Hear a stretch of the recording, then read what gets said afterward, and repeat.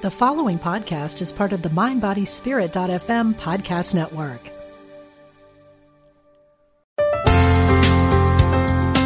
Exploring our oneness with Spirit and each other. Unity Online Radio.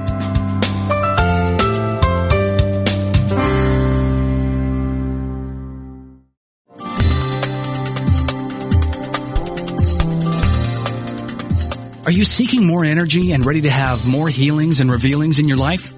Then you've tuned into the right program. For the next hour, listen in as Reverend Temple Hayes, spiritual leader of First Unity at Unity Campus in St. Petersburg, Florida, shares with you tools you can use to transform your life. She will guide you on a journey to create a life that is intentional and dynamic. Now, here's your host, Reverend Temple Hayes.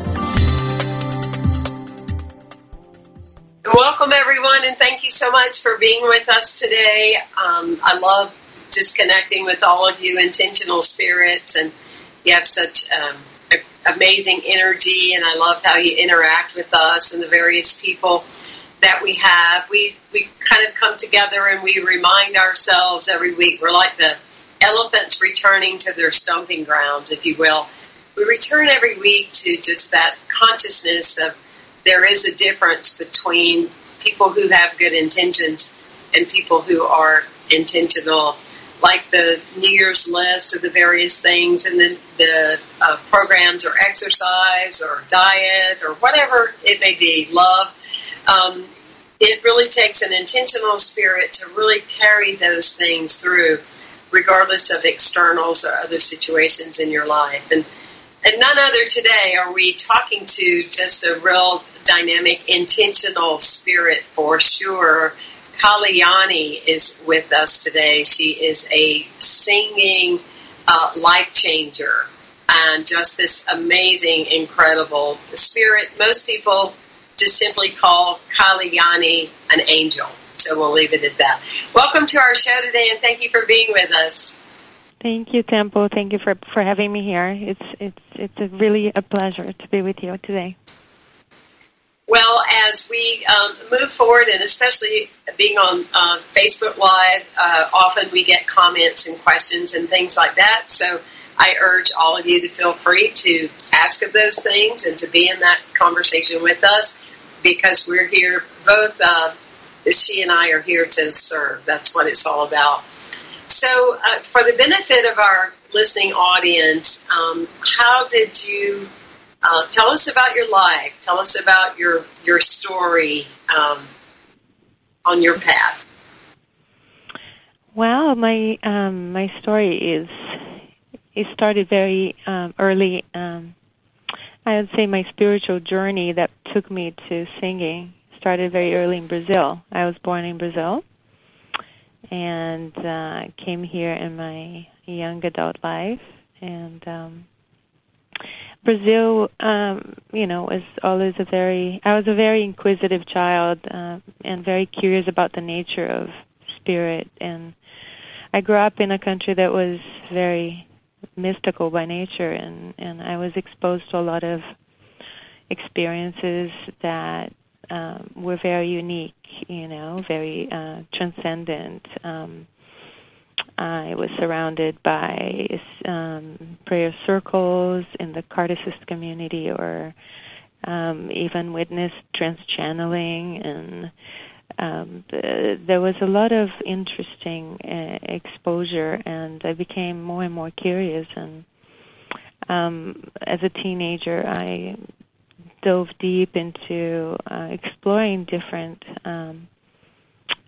spiritual paths, and I read a lot, and I was interested in everything that was occult. So I got interested in numerology, Kabbalah, and I attended churches, and then I ended up taking yoga, and my yoga teacher was a Rosicrucian priest, and he had all these incredible books, and I delved into that, and then I got curious about energy and aura, and I loved the work of Barbara and Brennan.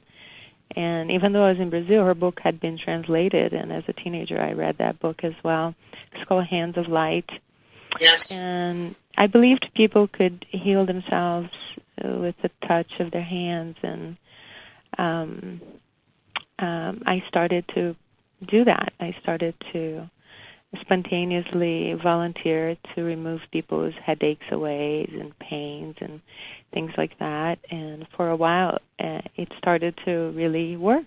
And I remember once my mother took me for a haircut. I was about 15 years old, and she said the woman who ran the salon was a friend of hers, and she had terrible migraines. And I remember sitting on the chair, and she looked at me and she said, Kaliani can take it off. She can just remove it. And everybody in the salon just looked at me like I was a bug or an alien. And I remember becoming so conscious of it, I kind of shut that down. I became self-aware. And then I didn't really stop my search, but it wasn't until after, and then very, very early too, like when I was about 8 or 9, I had an experience of the void as well, where I went into this state where I saw the planet, I saw the earth from afar. It's like an out-of-body experience. It was in the middle of the afternoon. I went into my room, I lay down, and I just started this voyage into the cosmos, and then all the planets started to disappear one by one, and then I was going farther and farther out, and then the galaxies started to pop and disappear, and I found myself in complete darkness. And I thought to myself, oh, this must be where God is, and I found myself alone. I wasn't afraid. It was complete aloneness, complete darkness, and I was just feeling the peace in that space. And then I came to myself a little bit startled. My heart was beating really fast, and I sat up in bed. I did not know who I was. I didn't know I had a name. Everything lost. I lost complete identity with anything. I didn't remember that I had a mother. I didn't know where I was. I didn't know my name. I didn't know my story. I didn't know the name to things. I was looking at my bedroom, not knowing what that was.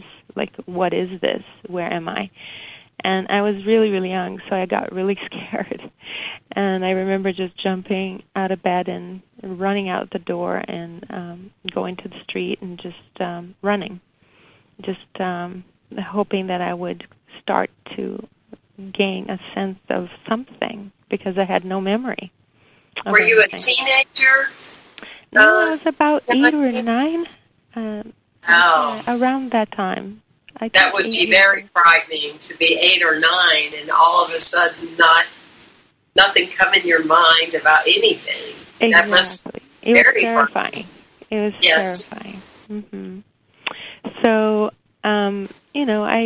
I kind of hid that from everyone because I was so afraid of, I didn't have words to explain what happened. I didn't understand what happened. And then life went on, and, I went through all this curious phase where I was researching everything. I became more and more curious. Like I told you, in my teenage years was a lot of exploration, different spiritual paths, and reading a lot, and I wasn't quite the typical teenager.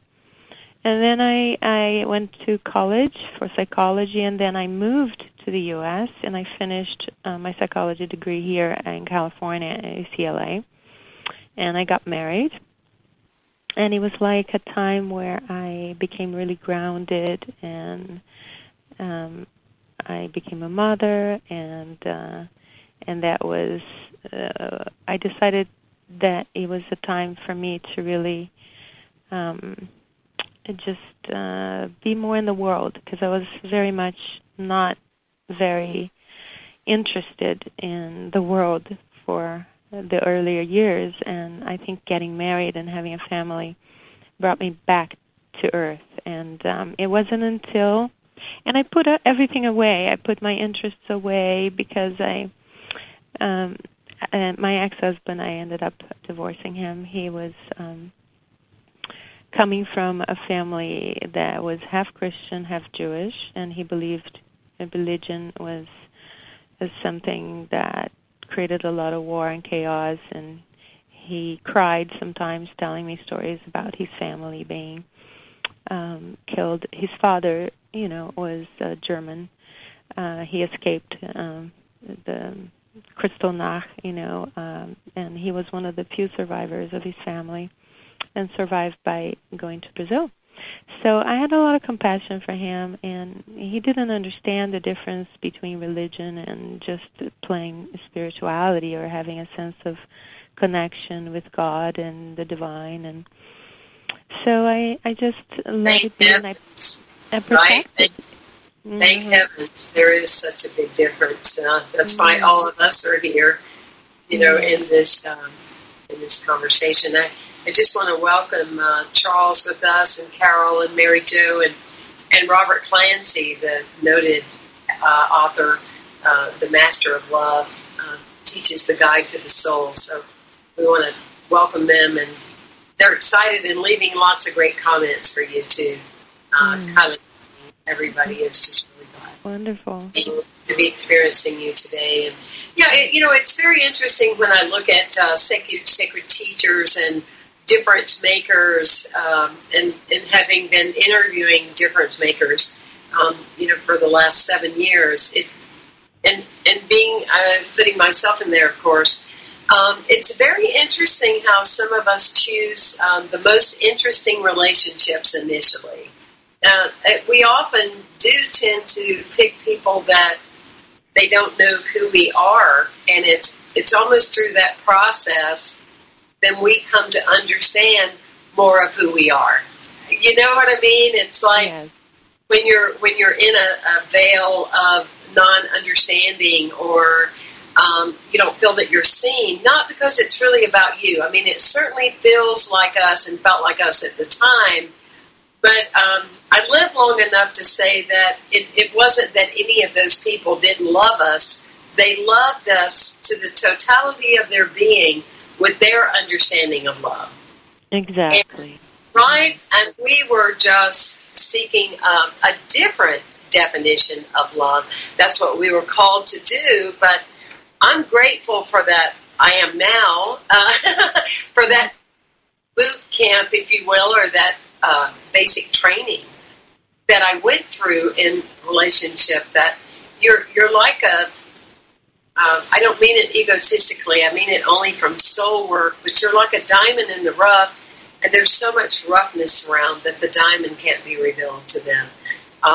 Because the diamond hasn't been revealed to them within themselves, of course. So anyway, I just wanted to make note of that, because I think that applies to so many people, and people that are listening, is that it's really not what's wrong with us, it's what is right with us. Don't you think? Oh, absolutely. We're just it's how they say God works with chaotic perfection sometimes. It seems like not a fit, but it's just exactly the experience we needed to have to reach our next level of understanding of our reality, or having a more complex inner structure, and compassion, and everything can be translated into love. It's just a matter of perspective, and I knew that experience was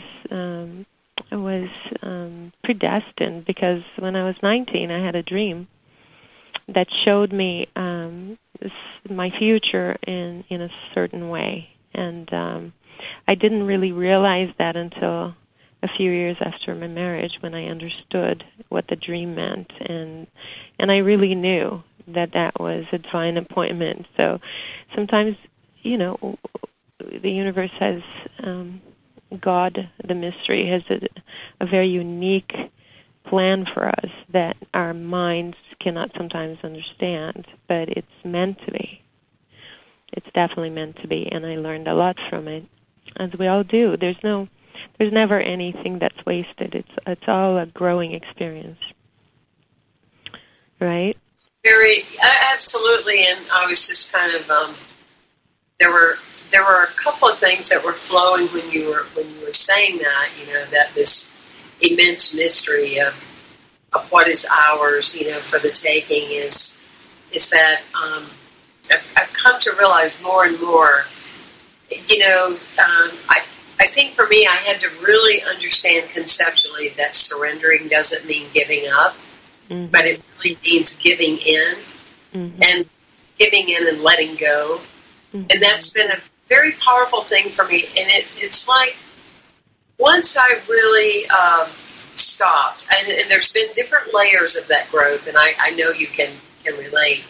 But once I stopped trying to do my job in creation and God's job in creation at the same time, and really just started being more, it really is pretty cool. My shamanic practitioner, she just died a few months ago, and that was basically like her bedside story, that of all the things she had created or done in her life, that really the biggest message for her was just to be.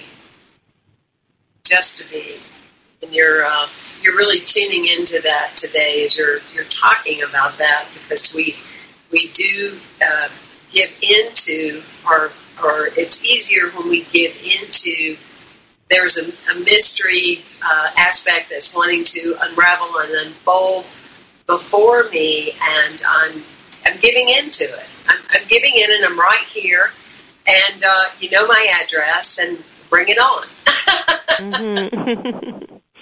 Yeah, it's a giving into the flow and the greater intelligence of spirit that we have to trust, even when we're not seeing the full picture, when we're too close to it to actually appreciate. Sometimes when we get too close, we can't see the full picture. We got to take some distance and look from afar, and then we see all the pieces on the board, and we're able to situate ourselves on a broader perspective of what is transpiring in our lives.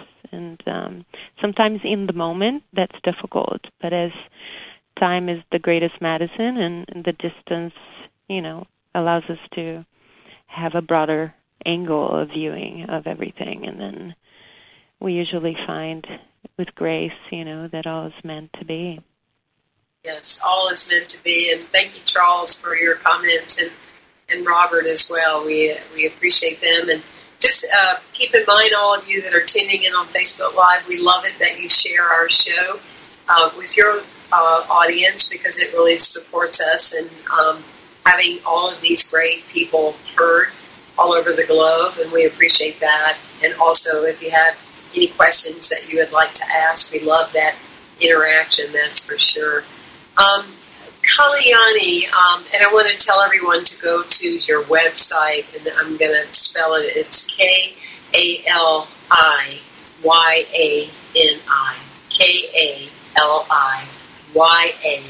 KALIYANI.com. And oh my goodness, there's so much on there, and you'll see clearly that Kalyani is not only an incredible artist, but she is just a beautiful spirit. I mean, she just glows on the website, and you couldn't paintbrush that in. I'm just saying, that's a natural, innate kind of energy. So, did you continue then after college? And you referred to you took a break, when you had, how many kids did you have? That's a question. What age are they now? And in that space, did you then pick up healing again? How did that rebirth or that new way of life reveal itself to you again? Well, it wasn't until we separated. It was a crisis. It was a big, dramatic unfolding, and I felt that in that moment I was touched by grace. There was a sense of despair and defeat, and at the same time I felt like Spirit held me in that moment.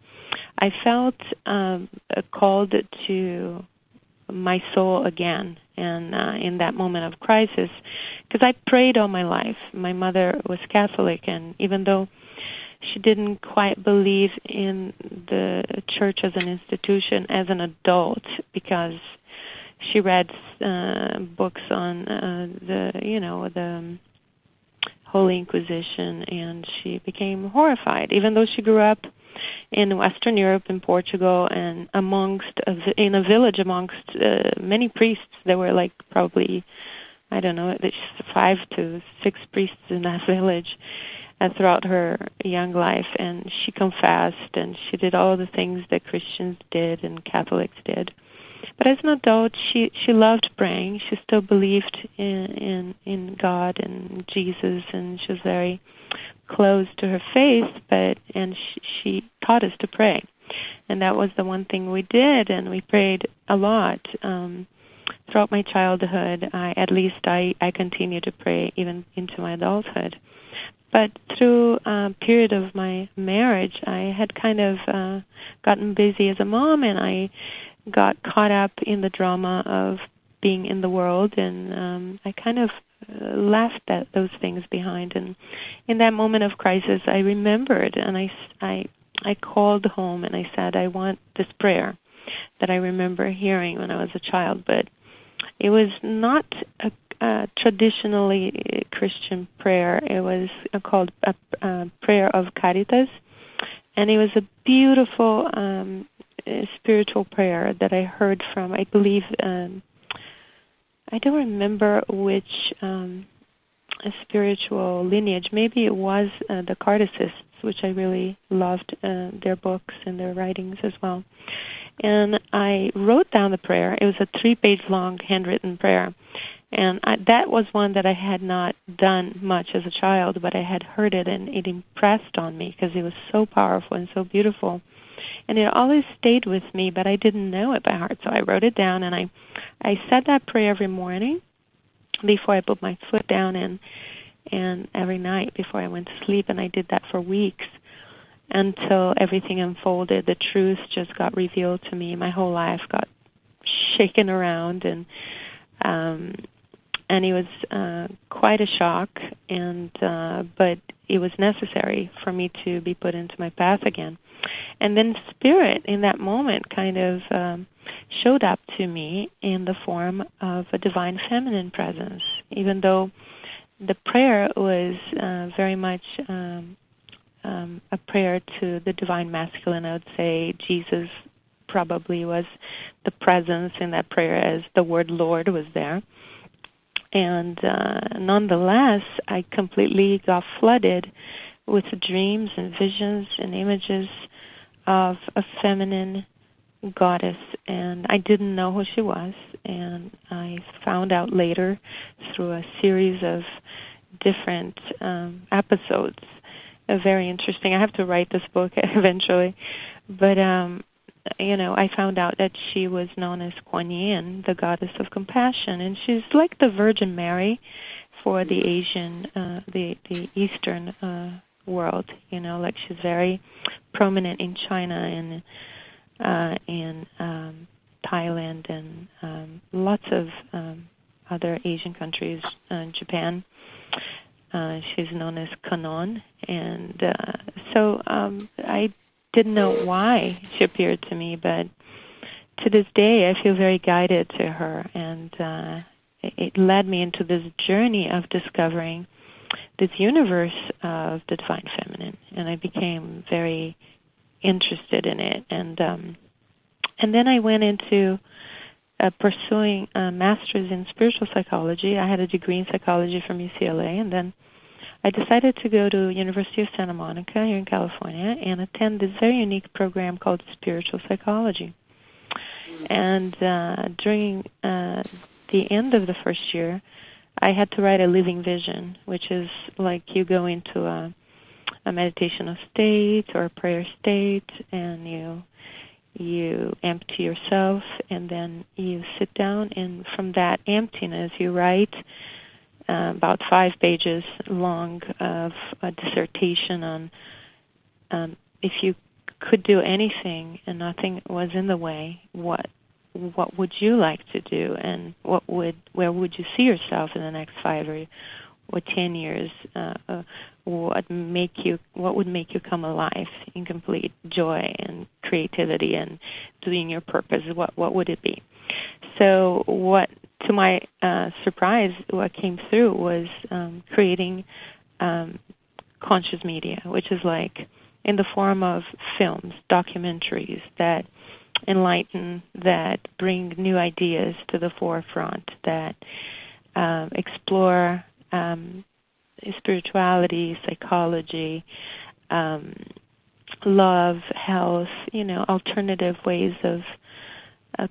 paths, and maybe rediscovering our history, rediscovering who we are, questioning old belief systems that don't serve us anymore. Whatever is new, things that are not spoken to in the news, So I was fascinated with the idea of digging the truth, basically, and then from that space divulging the truth or alternatives to what we consider to be the truth. So exploration of new ideas that are healing to humanity, basically. So from at that time, I was in deep meditation.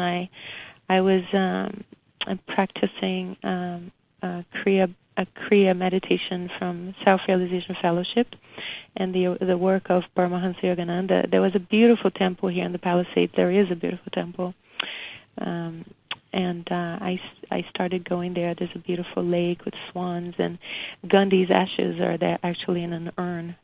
And I was always very... I think I've been there. I think I have. Yeah, Lake Shrine, it's called, Lake Shrine. And so I studied under this beautiful lineage for a while, and I was meditating a lot at that time. And during my meditations, I used to sit and offer myself in service to the world, to the divine.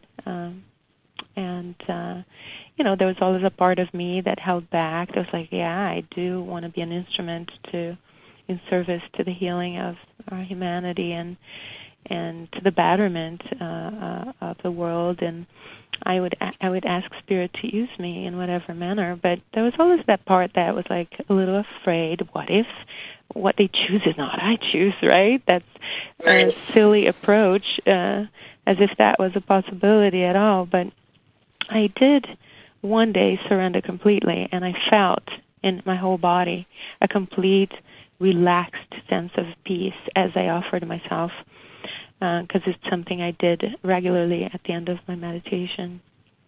And I felt on that day that everything, every part of my being had surrendered to that, trusting that I could be completely used, that there was no part of me holding back. And it was very interesting because soon after that, it's like, I like to say that the red carpet rolled and I was showered with opportunities. And all I had to do was say yes. And things that I had never done before appeared to me. And the first thing that appeared was an offer to create a documentary called Secrets of Love. And it happened like probably 3 or 4 months after I had written that, within 6 months, I would say, I don't know precisely, but of writing that living vision. And I had kind of forgotten about it, and I thought it was very odd that this person wanted me to help him do a documentary. I had no experience of that before. But he liked my writing, and he liked my approach to life and my spirituality, my insights. And then I said a joke. I said, listen, if you interview Marianne Williamson, and you come with because he had an interview with Deepak Chopra, and he said, we can start here. And I said, okay, get it. And I said it jokingly, thinking he's not going to be able to. And he came back 2 weekends later with an interview not only with Marianne Williams, but John Gray and Marcy Shimoff, and I was blown away. And I'm a big fan of Marianne. And so I was like, okay, you got me. What is the next step? So I was like a co-executive producer for Secrets of Love, and it was a beautiful journey. That's where I learned about how to create media, how to make a documentary. Then I took classes at UCLA and continued to deepen my understanding of it, and it was like my initiation into it. And we released that in 2012. And then I wanted to create a film about the divine feminine, and that's where the music came through. In between that and the music and this documentary for the divine feminine, I was working on another project. I was a co-founder of a peace platform called PeaceLink, and PeaceLink Live was a show. We did a benefit show, and it was a beautiful year where a lot went into that. But there was one time where during that process I was supposed to go to India, and I had to cancel my trip, and I had set everything aside. I had 2 weeks free, and then I had all this time in my hands, and I thought, what would I love to do now? And I said, oh yeah, I would love to take this time to develop the documentary on the divine feminine. And I had been doing a little research on the side on my free time. So that night I sat down and I sat in meditation, and I got the download basically from Spirit that I was supposed to create the music for it.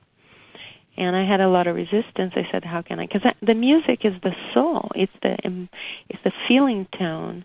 It's the true communicator to our spirit. It's like a catalyst. It's a vehicle that transports you to the realm where you want to translate the emotions, the feeling, whatever you're trying to show with pictures. If you ever watch a movie without music, it's so flat and devoid of feelings. It's so flat. And also, anything on TV, it's just it's not the same at all. You're so right. Well, when you were getting these messages of, that now it's time for music, did you feel that you had any musical gifts, or had you tapped into them anywhere along the way? Because it seems it kind of unfolded somewhat suddenly. I mean, what I find amazing about your path is you're just always, you're going to the next thing, and if you feel you need more education or you need more guidance, I mean, it's you really are committed, to your own soul path, and I admire that a lot. It's thank you. My hat goes off, as we would say, here in Florida. But all that said, were you surprised that you were going to evolve from making documentaries to music? I was very surprised, and I was very resistant. And no, to answer your question, I didn't think of myself as particular. I didn't, the only instrument I learned to play was the Native American flute. It's a very intuitive instrument. You don't need to learn music for that.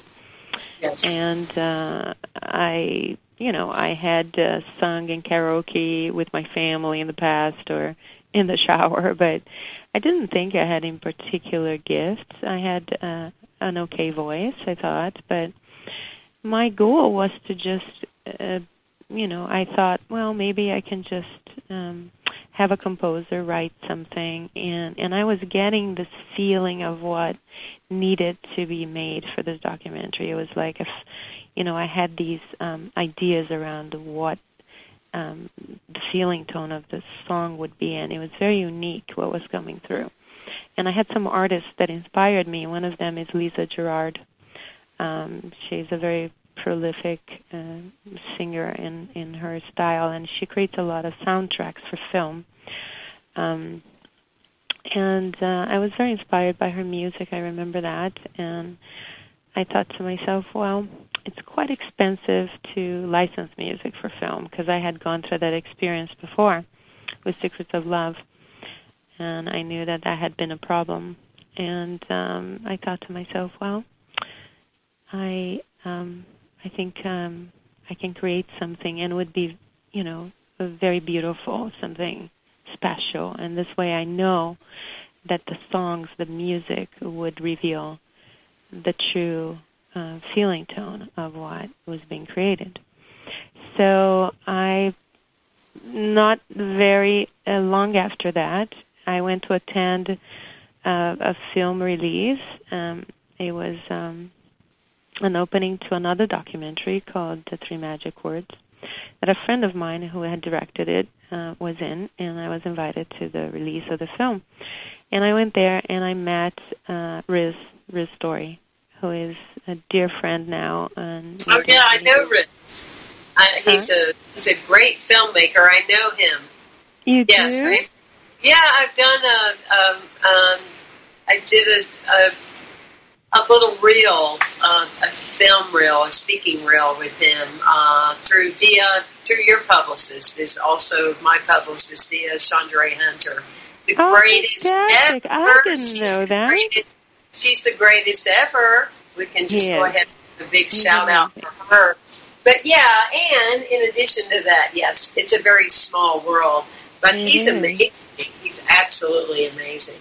Yes, exactly. And he's an extraordinary musician.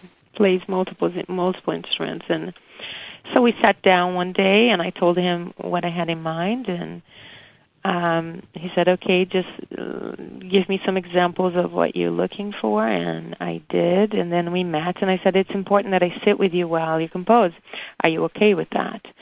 And I was hiring him, So he said, no problem, you can definitely sit with me, and it was like this beautiful confluence, where he would try different notes and different things, and I would agree or disagree or suggest he would go in this direction or add this instrument or that, and it was just a beautiful combination of our minds together, our hearts, and his incredible creative genius and capacity as a composer.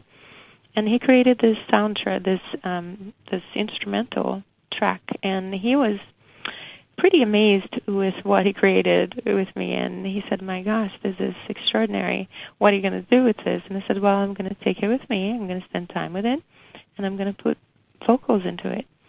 And he said, have you ever sung before? And I said, not professionally. I don't sing now. And he said, well, if you can't do it, he was a little incredulous, and if you can't sing to it, just let me know, because I have a lot of artists that would love to sing to this.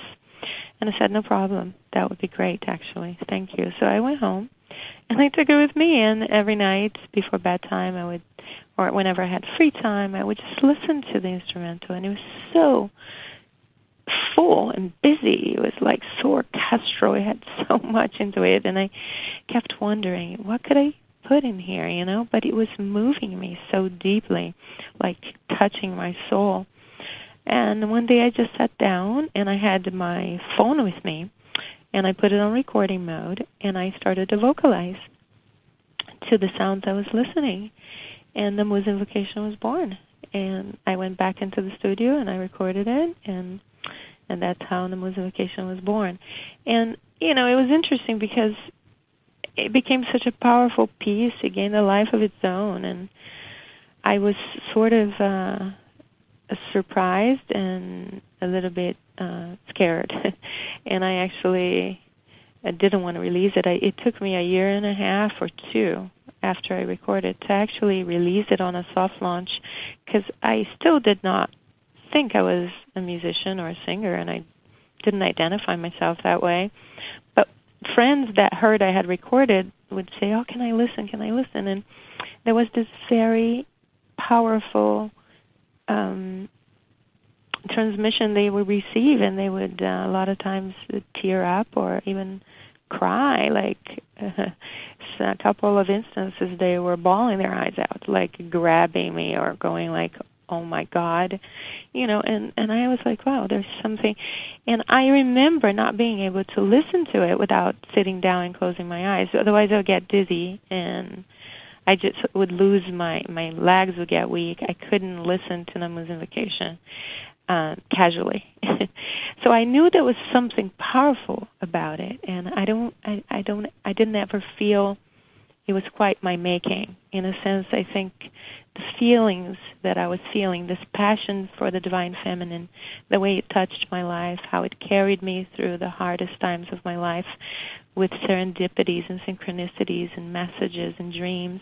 I knew I was protected, I was held, and I felt the power of that presence and how it had been neglected by our consciousness in the last many thousands of years, where we just focused on more of a masculine perspective of the divine, which it's the divine doesn't have masculine or feminine, but in our world where we're human beings, we need to identify, right? It's been a part of our identity that's been sort of abandoned, and actually vilified. A lot of our feminine heritage has carried a lot of guilt, it's the plight of Adam and Eve and all of that, and Eve being the fall of humanity, and women being repressed, not being able to go to school until like 1950s. Women could not go to college.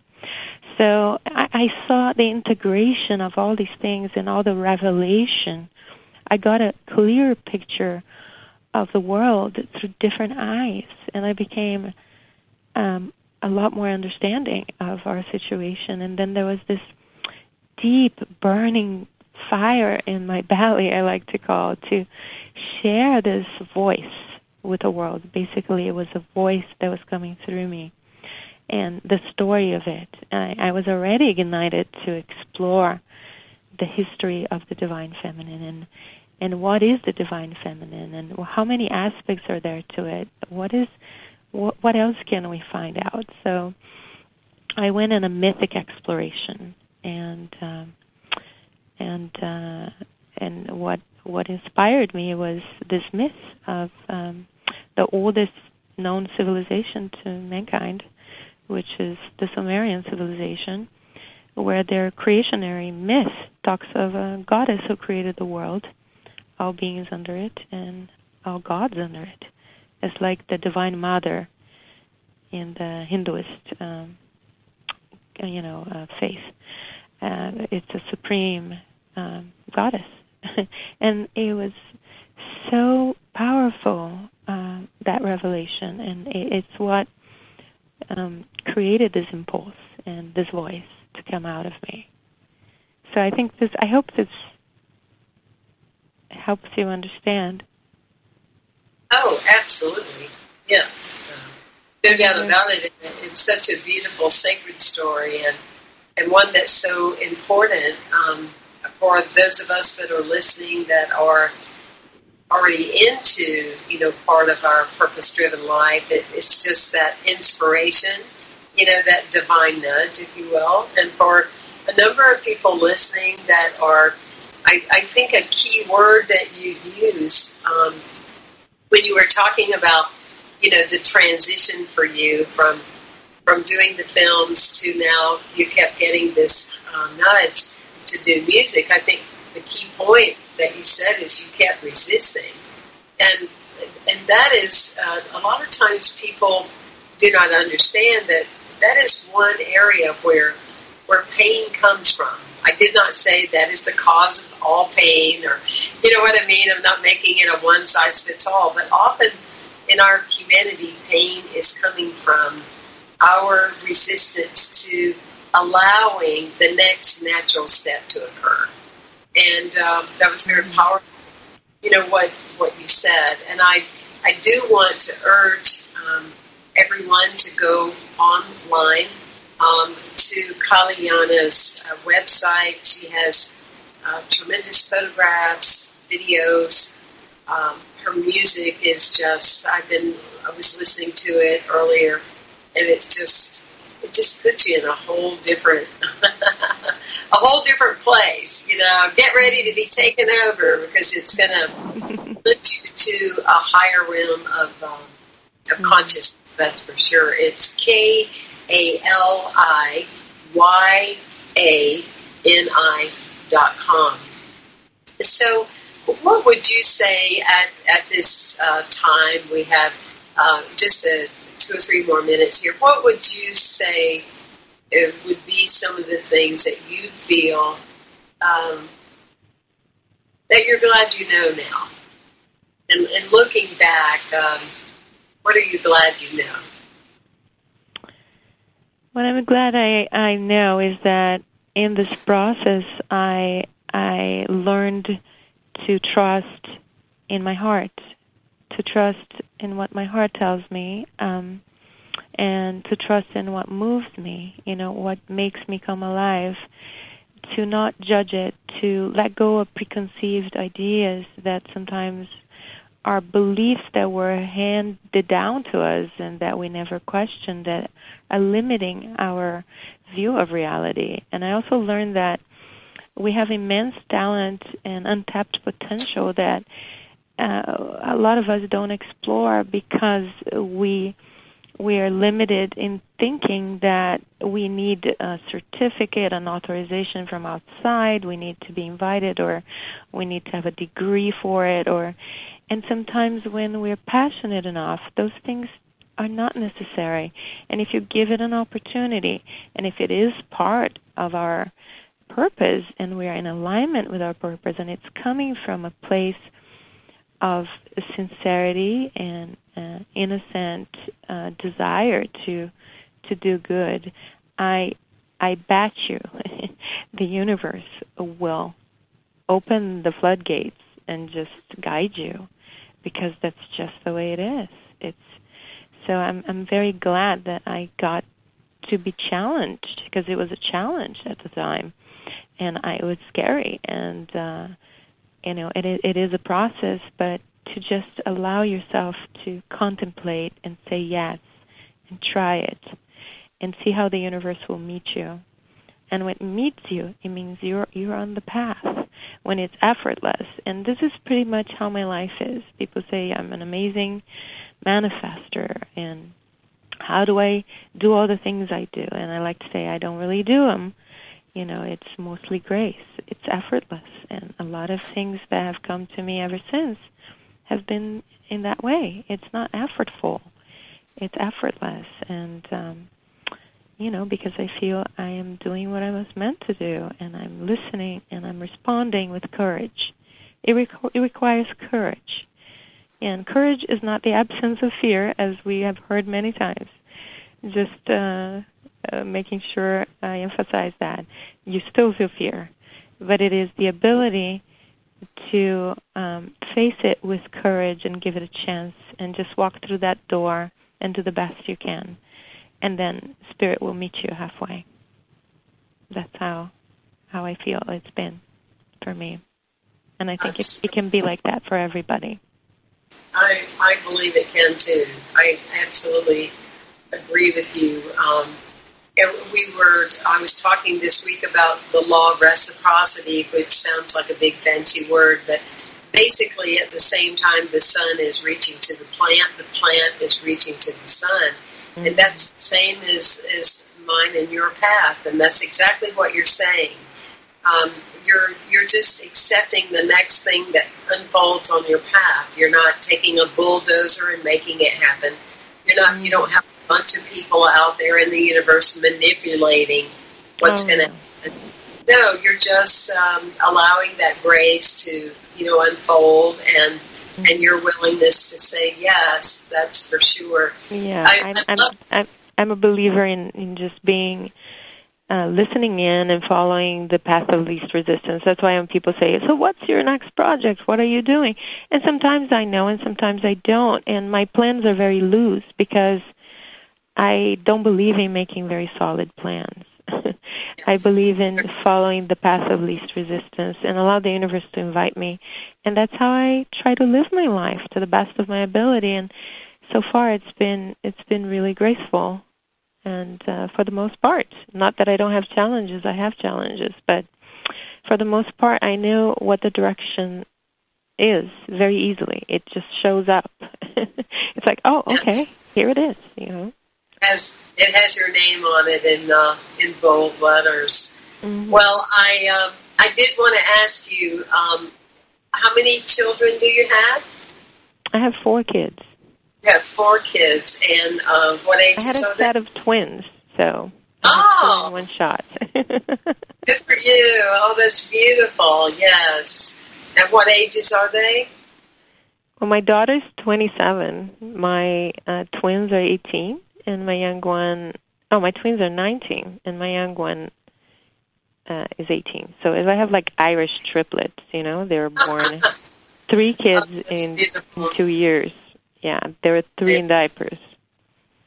Oh, well, they're blessed to have such an incredible mother and such an open spirit. I mean, what a great model of life you are. And another thing I learned is I also thought this was too late in my life to happen, but like my friends were saying, it's not about that. It's about what you can't keep to yourself, because this needs to be shared. And I just had to do it, and without any attachment. So it's something that came late in my life, but it was just there, asking to be shared. And so another thing that was limiting is like, I can't start this right now. And yes, you can. You can start anything, anytime, if it's coming from your heart, and it's sincere, and it's moving, and it's being asked to be shared, and people are wanting more of it. And it's like, okay, then I have to get myself out of the way, my belief systems out of the way, whatever is limiting in my ability to make the divine choice, because I feel it was divinely guided. So I would stand in the way if I held my old belief systems, I can't do this. Oh, forget it. Oh, no, I can't do this. It's ridiculous. Oh, it's this and that. I'm not a singer. And these thoughts came through my mind, but eventually I let go. So that's a great lesson, and I think it is part of what I bring. It's part of my message, too. It's been built into who Kaliani is. It's not just the song or the transmission, it's the journey. It's the myth that I talk about. And Tears for Inanna, which is the last track that was released, is also an offspring from the same Sumerian archetype. It's Inanna is a beautiful archetype that is. She was an ancient Sumerian goddess that was the longest venerated for over 4,000 years, and people don't know about it. It's part of history. It's actually part of a Middle Eastern history, actually. So, everyone, I want to urge you to go to Kaliana and to experience her and to get to know her beautiful gifts and her great music. I want to give a shout out to my friend Rick. It's good to see you. Give you love. Thank all of you for listening. It always surprises me how quickly our time goes by. It's always so moving to be with you and significant. Also, if you love these kind of things, keep in mind we do spiritual trips, and you can find those on templehays.com. We're going to Nepal. We're going to Spain. Who knows? We might run into Kaliana one of these days, or she might be coming our way. I just want to say, as we're closing out, Kaliana, thank you for your grace. You remind me a lot of David Pramod and that kind of energy, and you're just very special. And I want to say thank you for saying yes, and certainly to the show, but to your life. Thank you for saying yes, and thank you for saying yes to the energy of what you bring. Thank you, everyone, for joining us. God bless you on this amazing journey that we call it. Yes, thank you.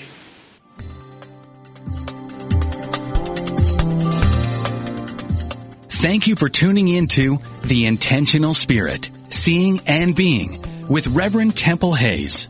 Join us every Wednesday at 1 p.m. Central for tools and simple applications which will support you from being alive to fully living. This program is brought to you in part by First Unity at Unity Campus in St. Petersburg, Florida.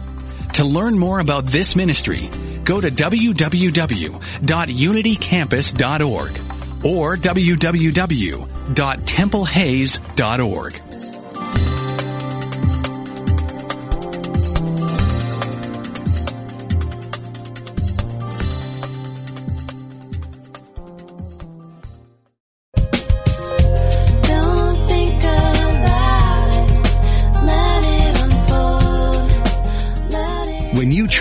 understand the laws of the universe and live a life based on these profound and unwavering truths, then your dream life starts today.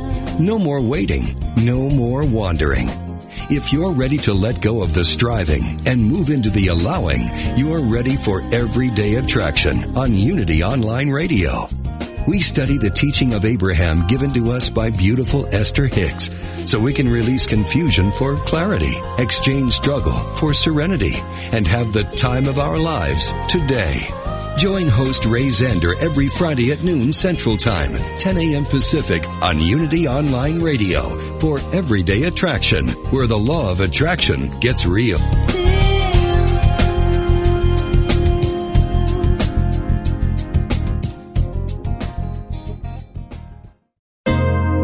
Have you ever stopped to think that before you can love anyone else or expect anyone to love you, you must first love yourself?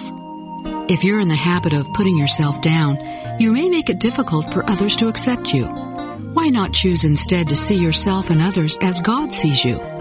True self-esteem belongs to the one who looks in the mirror, not to criticize or admire, but to see past physical appearance into the essential child of God reflected there. The one who moves past fear and discomfort to look deeply and lovingly into his or her own eyes should be able to share that look of love fully with another. Accept the person you are. Risk sharing yourself with others, and then watch how you grow. This law of life is brought to you by Unity. To find a Unity Church near you, visit www.unity.org.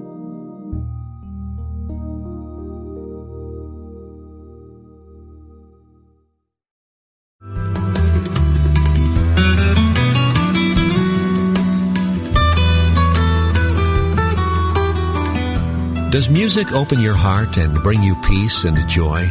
Experience the sacredness of sound with Ramdesh Kaur as we travel the world of mantra, Kundalini Yoga, and devotional music. Join us for a journey into spirit, Thursdays at 4 p.m. Central, 5 p.m. Eastern on Spirit Voyage Radio with Ramdesh. Only on Unity Online Radio, the voice of an awakening world.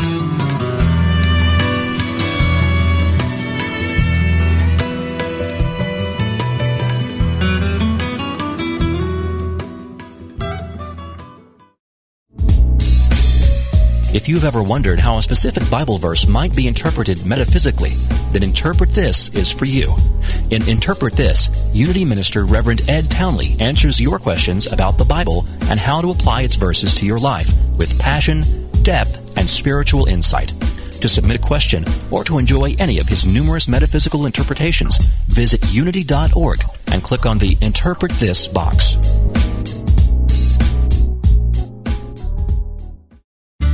Sometimes you might feel so alone with your problems, you don't know where to turn. We invite you to call Silent Unity, the 24/7 prayer ministry, where someone is waiting to pray with you every day at any hour. Listen and relax as you hear the beautiful words affirm the highest and best outcome for you and those you love.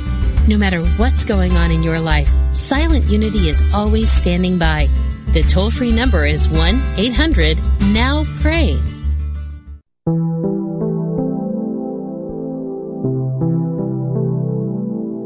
Now available, You Pray, the free prayer app from... Many of us have heard someone say, "I've learned my lesson. I'll never do that again."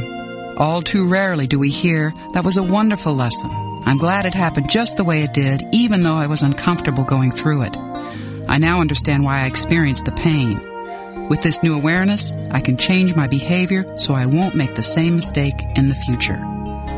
We bear a good part of the responsibility for creating both the positive and the negative situations we experience in daily life.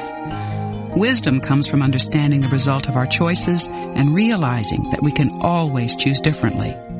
By fearlessly confronting the role you play in the experiences you may have judged as mistakes in your life, you can make future experiences fruitful and increase your wisdom. This law of life is brought to you by Unity. To find a Unity Church near you, visit www.unity.org.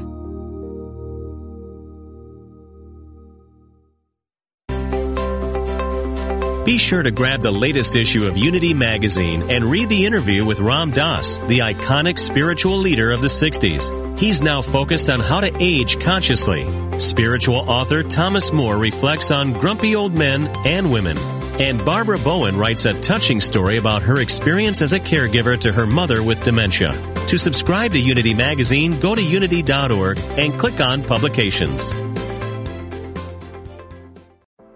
Are you ready to ignite your best life and illuminate the world?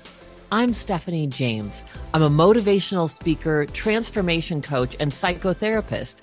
And what lights me up is helping people just like you create the greatest versions of themselves. On my podcast, Igniting the Spark, I will help you ignite your joy and reach new heights in your personal and professional life. Join me for some incredible conversations with authors, spiritual teachers, and other influential thought leaders to help guide you on your way. If you are ready to stop playing small, join me for Igniting the Spark on the mindbodyspirit.fm network or wherever you get your podcasts, and ignite your best life.